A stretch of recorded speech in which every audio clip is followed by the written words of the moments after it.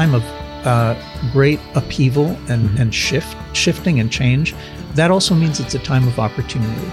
And we just have to do everything we can to seize this opportunity to right the ship and put it back on course. Welcome back to the Kevin Roberts Show. Thanks so much for watching or listening. For those of you who are subscribers, thank you. You know the usual drill. I'll ask you if you have a friend who likes the show and hasn't subscribed, please do so. And you know the whole thing about giving us a 5-star rating. It's the only kind of rating we like. Most importantly, as is the case every week, because there are so many smart men and women across the world, we have a very special guest today.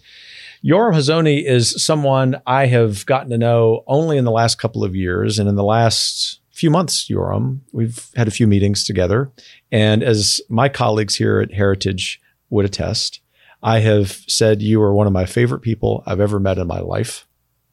And you are one of the kindest, gentlest souls I've encountered in my life.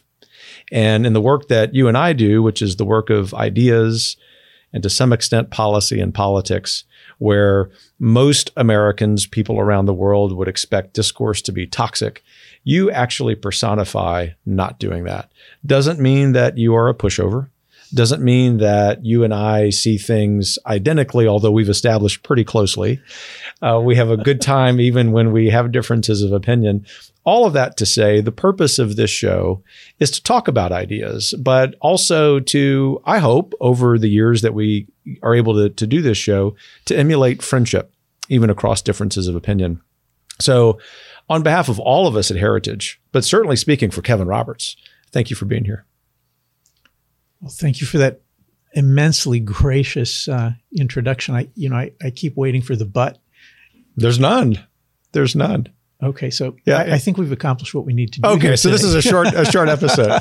I have so many questions because you're also an eminently intelligent guy, and you have this new book, Conservatism or Rediscovery, which we'll talk quite a bit about today. Not exclusively, because there are a lot of things we want to cover beyond that. But before that, I'm a Southerner, and so before I can really even ask halfway decent, intelligent questions, I need to know about the person that I'm talking to. And I have gotten to know you a little bit, but perhaps there are some listeners or people watching this who know of you, but don't really know you. Tell us about Yoram Hazony. How'd you get here? I was born in Israel. Mm-hmm. When I was a small child, my family moved to New Jersey. So people have been telling me, so you're an immigrant. I never thought about it quite like that. But yeah. So I grew up in Princeton, New Jersey. Mm-hmm. I met my wife as an undergraduate. Those were the Reagan, Thatcher, John Paul II years. Right.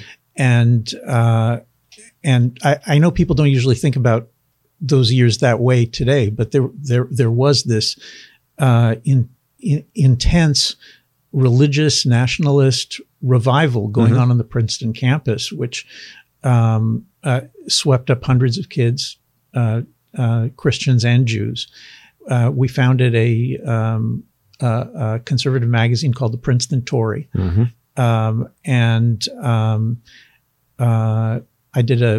After I finished in college, I did a doctorate at Rutgers in political theory. Mm-hmm. And then we went to Israel, and most of the next 30 years, Julie and I were raising 9 children, mm-hmm. Which was plenty, and we were focused on doing what we could for Israel and for Judaism. We felt like Israel was on the edge of the volcano, right? And that America looked strong. Mm-hmm.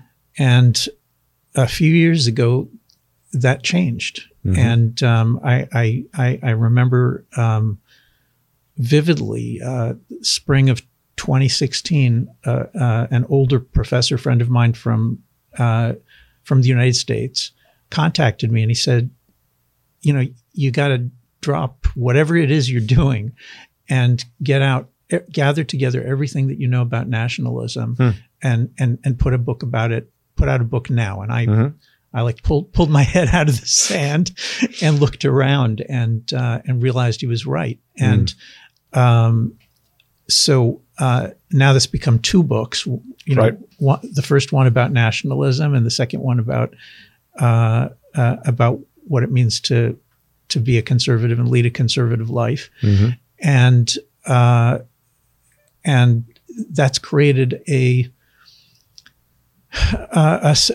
really surprising demand, both in America and in Europe, for me to help talk about this, terrible crisis that the Western nations are going through, and that's how I've landed here in your company. Well, thanks for responding to that friend's clarion call. I want to ask one follow-up question about that before we begin to dive into your book. And it is this. Your friend encourages you to drop everything you're doing, read, research, write about nationalism. Both books are excellent. I actually, other than just the obligation of courtesy, don't have an obligation to say that. But by virtue of your being a guest here, and I'm a voracious reader of political theory and history, given my own background, this book that sits on my lap, Conservatism, is one of the finest that I've read about the history of our movement. But I'm going to come back to that. My question for you is, you respond to this clarion call. Was the situation in the United States as bad or worse than your friend depicted? I know it wasn't better. I think it's significantly worse than. I was afraid you would say that. Than I imagined. Look, I mean, the truth is that there were voices, crying in the wilderness. One that comes to mind is Alan Bloom's Closing of the American Mind in 1987, I think, which said explicitly what's happening on the campuses is horrific, but it's the precursor to the campus expanding and devouring the whole culture in America. So that was an immensely successful book, and I read it, and lots of people read it, and you can say it was influential, but I just don't think any of us were. I mean, I just don't know anybody who was prepared either for the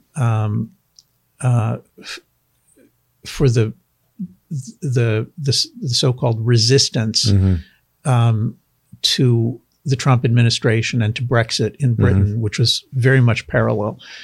This resistance saying that that nationalism is now illegitimate, and it just has to be demonized. You can't cooperate with it. It's not part of the democratic system. So I don't think people were ready for that in 2016.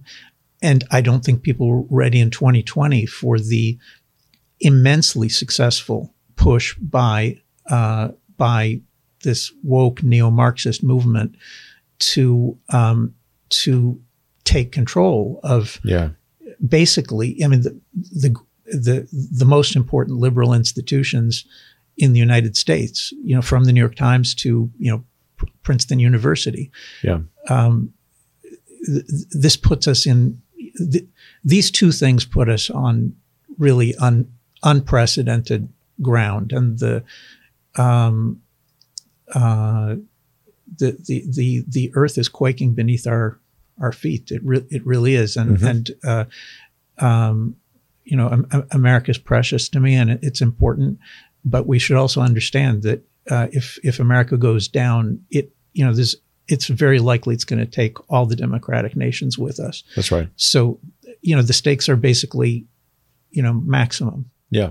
We have a situation in the world today where global elites, and I do mean that pejoratively, want to end the nation state, the concept of the nation state. And of course, America is squarely in the targets.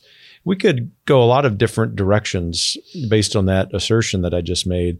But the one we'll choose for now is that, as I think about your critique of America in particular, just the hastening pace of what we recognize as wokeism, you and I would recognize as academics.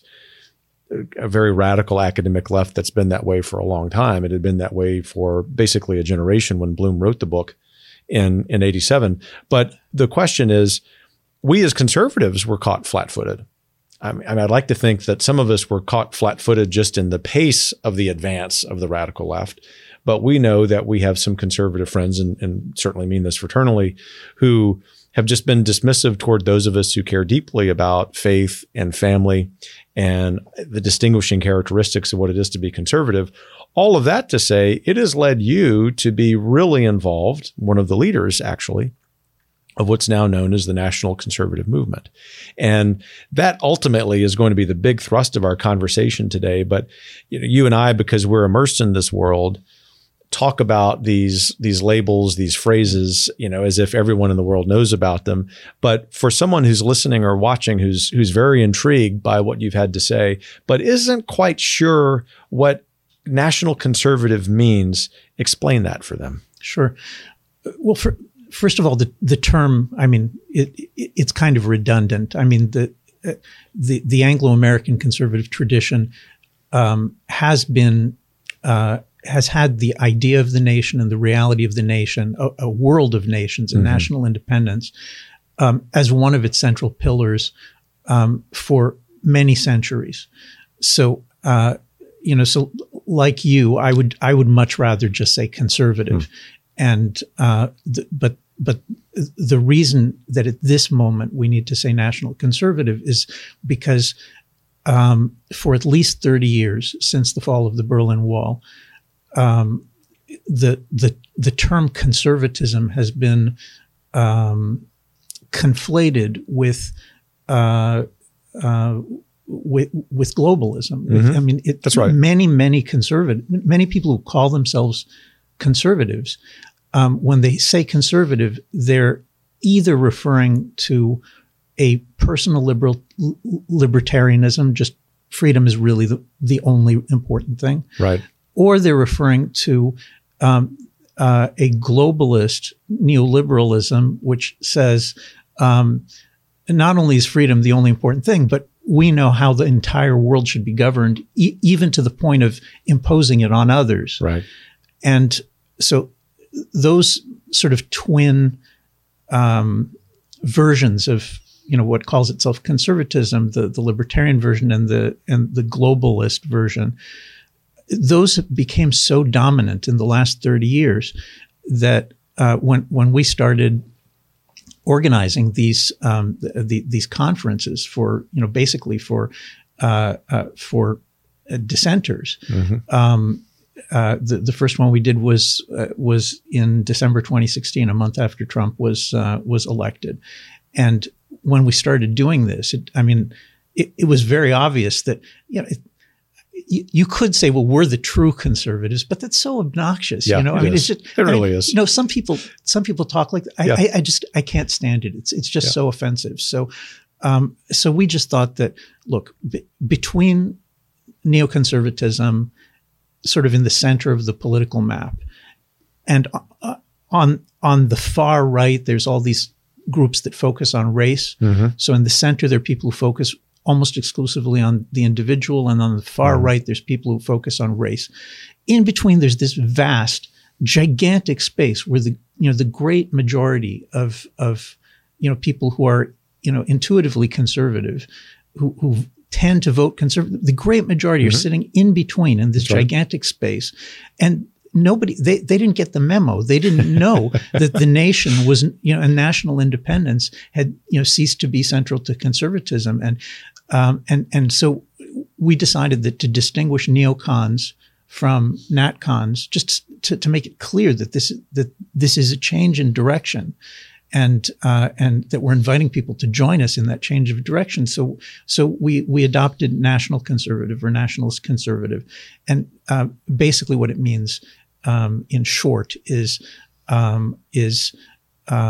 no, it's not just about the individual and the entire globe. It's about the family. It's about the nation. It's about national interests and national traditions.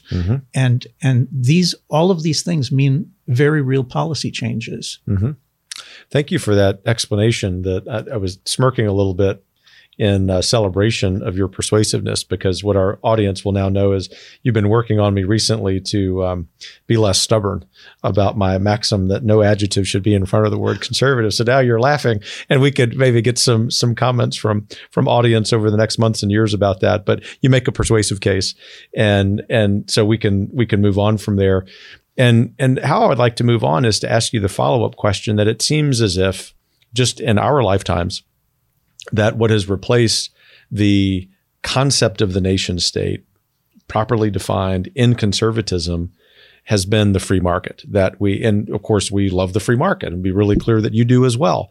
But it seems as if those two things, concept of nation state or nationalism and free market, got inverted such that whether it's in foreign policy or domestic policy, to be a conservative, say from the late 80s or early 90s until the mid 2010s, was to place first and foremost, ahead of family, ahead of faith, ahead of all of these important institutions in life, the free market.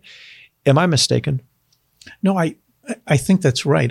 I would just add that that the view that the free market, which as you emphasize, I and all of my colleagues were raised on the free market. None of us are socialists. Right. None of us, think that there's some kind of ideal of, rational central planning that should govern any economy. I mean, we're not there, but I think a responsible conservatism has always been about balancing different principles, and there are different formulations in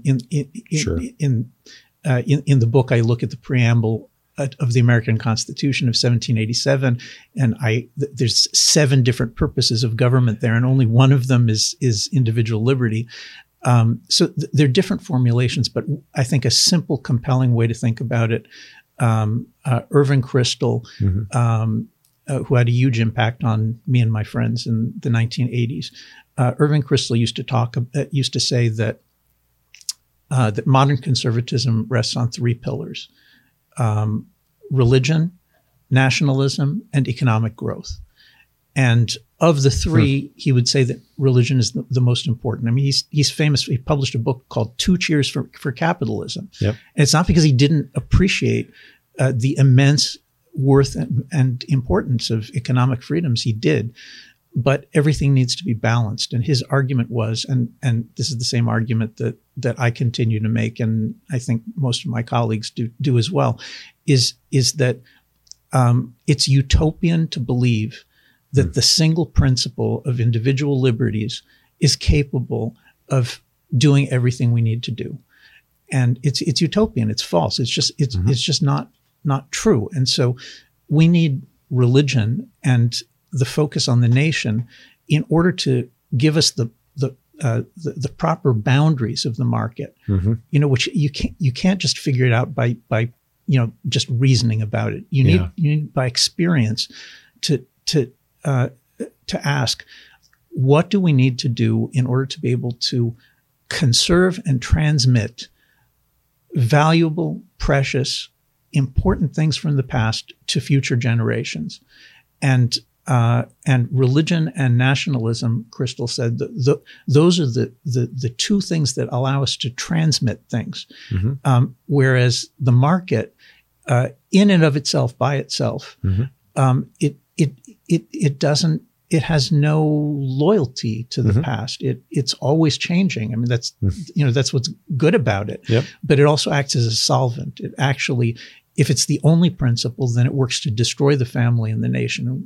That's what we're seeing today. Well, we really are. And heck, we could spend a couple of hours just diagnosing that. And again, just to be clear, for your sake, and for that matter, for mine and for all of us at Heritage, as an example, we're not denigrating the free market. We're just saying that for a generation or so, we conservatives have really misplaced it, that it really is at the service of the nation, at the service of the family, rather than the other way around. And so let's dive into the book here, published by Regnery. Our mutual friend Tom Spence, I know, was grateful to be able to do that. And here I just want to start with your comment about national conservatism. And you write, the nationalist aspect of Anglo-American conservatism does become more pronounced during periods when the integrity of the nation is directly challenged by an excessive internationalism, localism, or individualism. We've touched on that. You continue, the conservative movement in American Britain after the mid-2010s is rightly called a nationalist conservatism, as you were just saying, since it seeks to return the national interest or the common good of the nation to the center of political discourse after decades in which the freedom of the individual became the overriding principle in all spheres of life. The thing I want to key in on there, because you've very eloquently touched on this in your comments already, is how we place this understanding of a national conservatism at the center of our political discourse. It seems difficult, not just because of the threats from the left, which you talk about at length in your book, but also because of a misunderstanding. And again, I say that in great charity and fraternity, by conservative friends. How do we fix it? I hope you've had enough coffee. Yeah. How do we fix it? Look, the problem with fixing something like this, I mean, basically, again, to simplify, what we're saying is that the individual rights and liberties are crucial, but they need to be balanced by the family, the nation, religious tradition. Mm-hmm. And that kind of balance, that kind of change looks really awful to those people who've committed, who've dug in and mm-hmm. committed to the idea that, freedom in all things is basically what you need. Right. And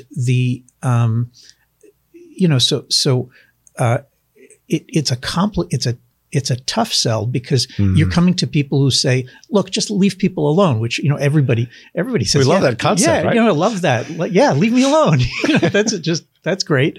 But we're coming to people who've been thinking about this, leave everybody alone thing for a long time. At the moment you start to say, well, look, there are limits. I mean, for example, we can't leave everybody alone when they're trying to cross America's southern border in the million. I mean, there has to be a border. That's not a liberal principle. That's a conservative principle.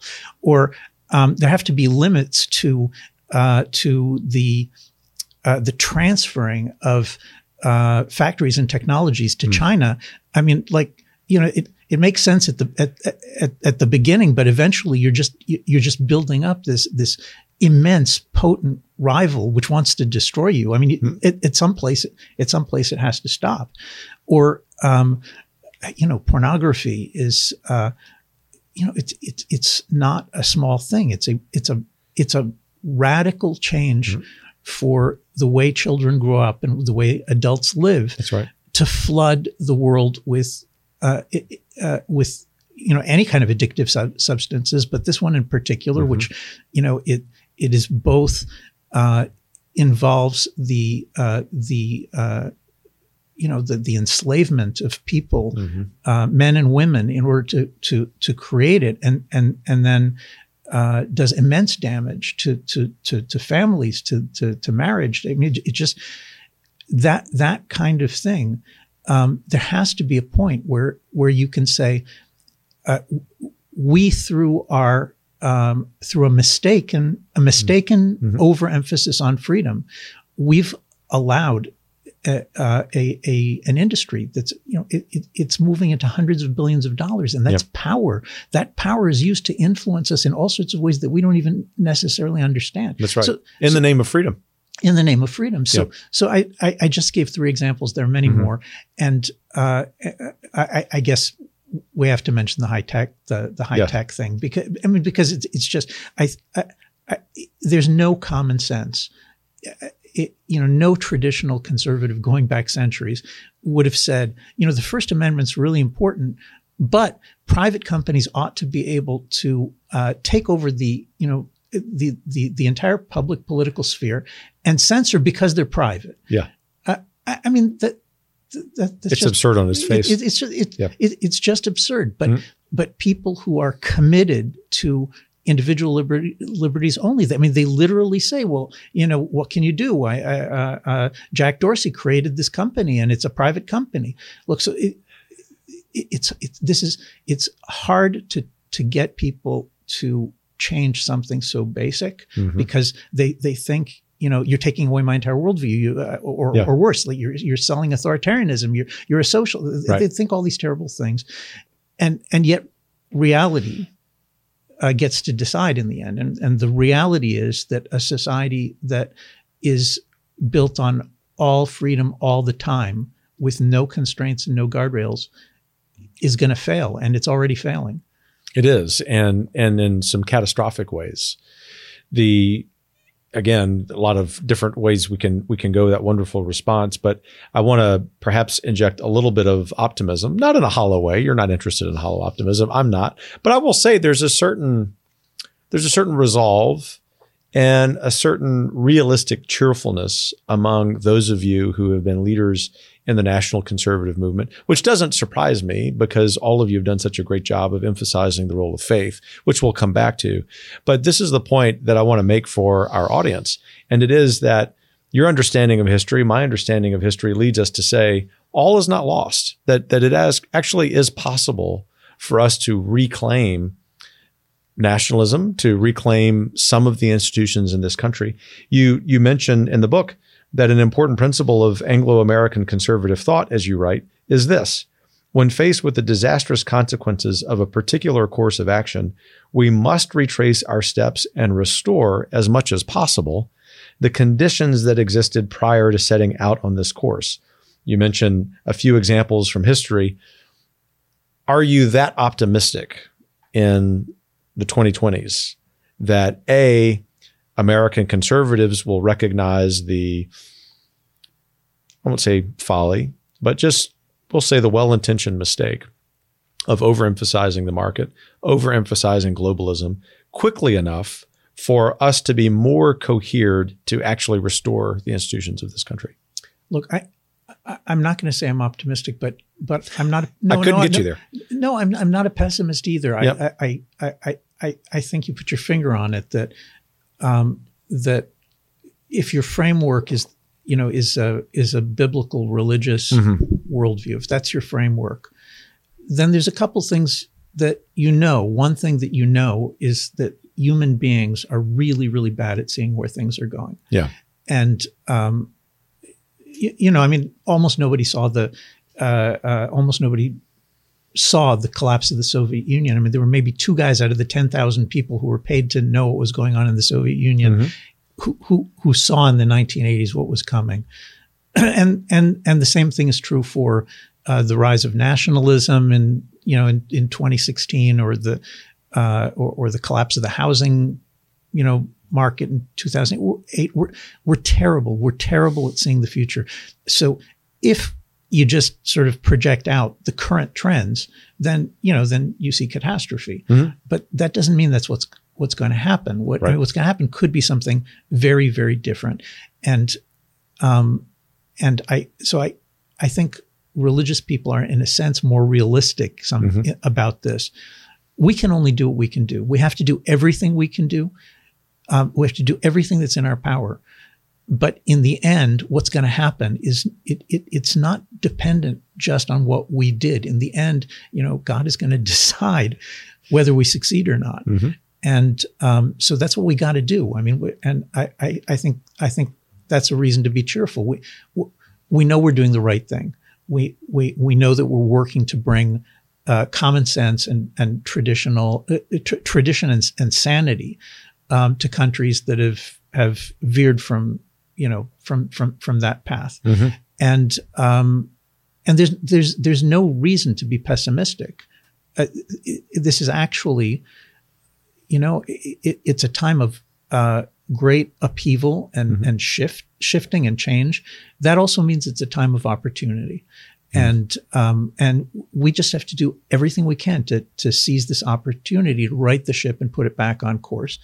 And, we'll see.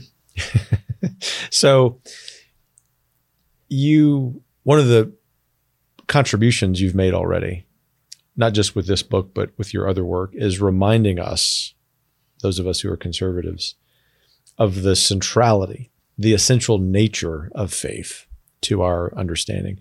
Would you explain that for people who in the audience may say, I'm a conservative, but I don't agree with you, Yoram and Kevin. That just can't be the case. Sure. I think that the most important thing to understand about when you approach this topic is that there is no society, small, medium, or large. There are no human societies that don't have some kind of public philosophy or public religion. There's a basic framework that every human society has. Sometimes it's worked out explicitly by theorists, and sometimes it's not worked out explicitly. It's implicit, and you have to look for it in order to understand what it is. But it's always there. There are no societies that are different from that. And in the 1940s, 50s, and 60s, there was a movement in the United States and Britain and across Europe after World War II to say, the neutral state is the answer. How can we just in one stroke get rid of all the evils in the past? And the answer is to be, neutral, to not distinguish, to not discriminate, right? I mean, that, not discriminating, not persecuting Black Americans. That's an extremely important goal. And they were right to pursue it. But the general idea that the state can be neutral, it shouldn't make any distinctions, between men and women, between, Christians, Jews, and atheists, no distinctions. That became that post World War II version of liberalism, which eliminated God and Scripture from the school system in the name of, equality and liberty. That framework lasted for 60 years as sort of like the dominant framework from the 1960s till the 2010s, and now its hegemony has collapsed. It is proved that it cannot sustain itself for more than 2 generations. It is proved that it does not have the strength to fight the woke movement, which is demolishing liberalism in America and Britain and is seeking to impose its own hegemony. So when you look at this, I think, a common sense thing to say is liberalism, post 1960s, post World War II, 1960 style liberalism did not have what it takes to transmit itself over generations, and it did not have what it takes to fend off the attacks from the far left. So what do we have? And I think a simple answer is, we have biblical religion. We have 2,000 years of Christianity and 3,000 years of Judaism, and these are fundamental frameworks. I obviously understand if people are skeptical. We've been raised that way, but these frameworks have the ability to create a stability and a healthy life for civilization. And everybody's responsibility, if they have a conservative bone in their body and they want to go back to conserving and transmitting things, then they've got to face this reality, which is that Christianity and Judaism have something that liberalism didn't have, and I think that a reconstructed public culture, public philosophy, based on Christianity and the Bible, I think that's the only force that realistically can actually fight and defeat what we're facing. So people who weren't raised with this and don't fully understand it, they should give it a think. And that's part of the plea of the book is, there's lots of reasons to really good reasons not to dismiss religion because it's the only thing that we know has the potential to actually do what we need here. Well, you make a strong historical appeal there. You've been using a few times the word framework. And I would think that thoughtful people, especially if they're taken by the other elements of your book, would really give that a think, as you say. But I want to push you, but in a friendly way, from a friend, for solutions. And not to put you on the spot, but I'm genuinely curious in what you'd say. Is the solution to that, considering that every year Pew does this study of the United States and its religiosity, we're seeing the percentage of Americans who are nuns, from this Catholic, not an N-U-N nun, but an N-O-N-E nun, increasing. It'd be perfectly fine with me if we see an increase in nuns. But the point is that it seems as if we're really swimming upstream. And so do you think that the solution for that is within policy and politics? Or is it mostly outside policy and politics? And just one specific postscript to that question is there some federal policy that needs to be modified to facilitate that work of rehabilitating religiosity? Yeah, well, the answer is both. Okay. We are talking about we're thinking about how it's possible for there to be a restoration, a revival. That can only happen with with some repentance. Right. So there's a national version of it, and there's a personal version of it. At the national level, I think, for the reasons you mentioned, it's completely unrealistic and undesirable at this stage to be, thinking, in terms of some kind of federal level, national level, reinstitution of religion. It's not going to happen. But what could happen is for those regions, those states and localities in the United States, and there still are such places where there is a Christian majority, or where there's a pro-Christian majority. That'd be a good way of putting it. Yeah, people who see what's coming and they say, let's go into alliance with the Christians and see what we can do.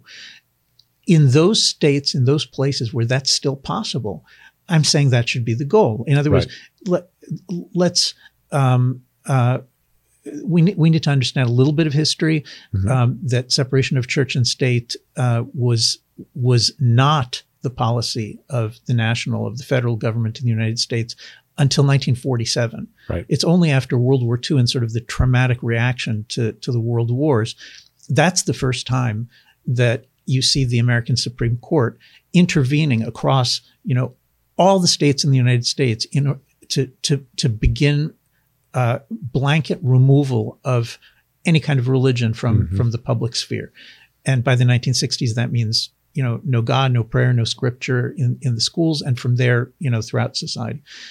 So the first policy point is that American constitutional history gives ample support for the idea that there can be a public religion at the level of the states, and that could mean different things in different states. I mean, we'd have to imagine that we're not talking about reinstituting the official Congregationalist Church in Massachusetts, but there may be states where Protestants and Catholics and some Orthodox Jews and other sympathetic people would design a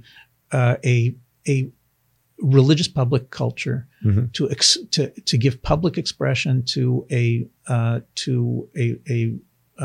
religious life, and that could be developed as an experiment. Right? Different states will do it differently. Sure. An experiment in restoration, an experiment in saying, like what you read before, that we did take a wrong turn. Yeah. In 1947, certainly by the 1960s, there was a wrong turn. And we have to retrace our steps on some issues. Mm-hmm. And the key to the whole thing is, look, Christianity in America is, to a large extent, I'm saying this as a sympathetic outsider, mm-hmm. not a Christian. Christianity in America it feels defeated. Mm-hmm. It feels there's a tremendous amount of lack of hope, mm-hmm. and the key is to be able to turn that switch in our private lives and in our thinking about the public mm-hmm. sphere, and say, look, there's no grounds for hopelessness. We just got to do what we got to do, and that means that we have to stop being embarrassed about talking about the Bible. Yeah. We have to stop being embarrassed in talking about God. These are good things, and they're much, much better than the alternative, which we've seen plenty of. We've lived through, right? Yeah. Yeah, that's extremely well said. And it's a wonderful segue into the last question I have about your book, or last comment that I'll make. And I mean this genuinely, more than just the professional position I have, or someone who has spent a lot of time studying the history of conservatism and certainly history of the country. I'm really taken in a positive way by your focus on living a conservative life. Because as I reread every couple of years a book that was instrumental in my own formation as a conservative, The Conservative Mind by Russell Kirk, there's really very little explicit in The Conservative Mind, although Kirk was a wonderful personification of his principles about that. I think about something more recent, our friend Arthur Brooks and his book, The Conservative Heart. Beautiful book, great guy. But you really focus on this in the same book in which you as a political theorist do a wonderful job of giving us an intellectual history of our movement. All of that to say, I want to read one last excerpt from your book. This is in the conclusion, the very beginning of it. You say, a distinctive hardship attends the lives of men and women who have grown up in liberal societies, whose traditions, whether Christian or Jewish, were overthrown a few generations earlier. Having been told all their lives that they are free to choose whatever course they please, they find it increasingly difficult to choose any course at all. What you're appealing to is not just the mind, but the heart. Yes. Respond to that. Well, I just don't look. I don't think that conservatism, a public conservatism, can work without a private conservatism. Mm-hmm. And I say this because I know many wonderfully intelligent, highly motivated young conservatives. I mean, this is true for the older ones too, but that many of the young conservatives think that if they say the right things and push for the right things, if they push for family friendly policies, or if they work to ban abortion. Mm-hmm.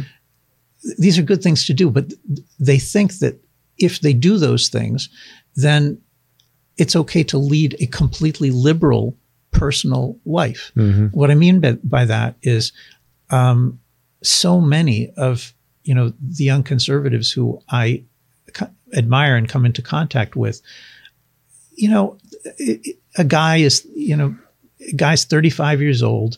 He's not married. He's been living with his girlfriend for years and years. Mm-hmm. And neither of them really really feels like there's anything wrong with the fact that they have no children. They're not members of a congregation. They live, on the other side of, they live 2,000 miles away from their families. Mm-hmm.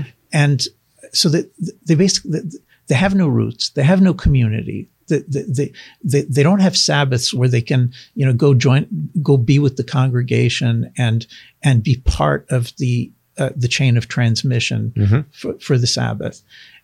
They go to the beach instead. It's a perfectly fine thing to do, to go to the beach. But look, nobody's fooled by this. I mean, the real impact that you have is on the people around you in your life. People hear you saying conservative things, but they see you leading a liberal life. So all you're doing is inspiring them to lead a liberal life. That's really what you're doing. Yeah. And so, look, repentance has to be at the heart of any biblically framed understanding of things. It has to begin with the individual saying, with a young man or a young woman or an old man or an old woman saying, I'm going in the wrong direction. I'm on the wrong track. I'm pushing the whole world around me on the wrong track because I'm on the wrong track. I have to change course. Yeah. And that means plugging back in to those communities, mostly Orthodox congregations at this point, Christian and Jewish, to plug into those communities where conservation and transmission is not something you talk about. It's happening every day. It's a skill that you need to pick up by being a member of this kind of community. Yeah. Well, we're going to leave it there for now. I was tempted to ask you another question, but we'll just have you back, hopefully many times over the years. And I just want to say thank you for all of your work. Thanks for what's been a wonderful conversation. I look forward to many more. Yoram Hazony, you're just a great patriot, a great man, and you've taught us a lot. Thanks for being with us. Thank you, Ken. For those of you who make this show possible, thank you. I suspect you have enjoyed this conversation as much as I have. Of course, we'll have Yoram back sometime, but in the meantime, on the next episode, we'll have another great thinker, another great motivator, and we'll look forward to seeing you there. Thank you.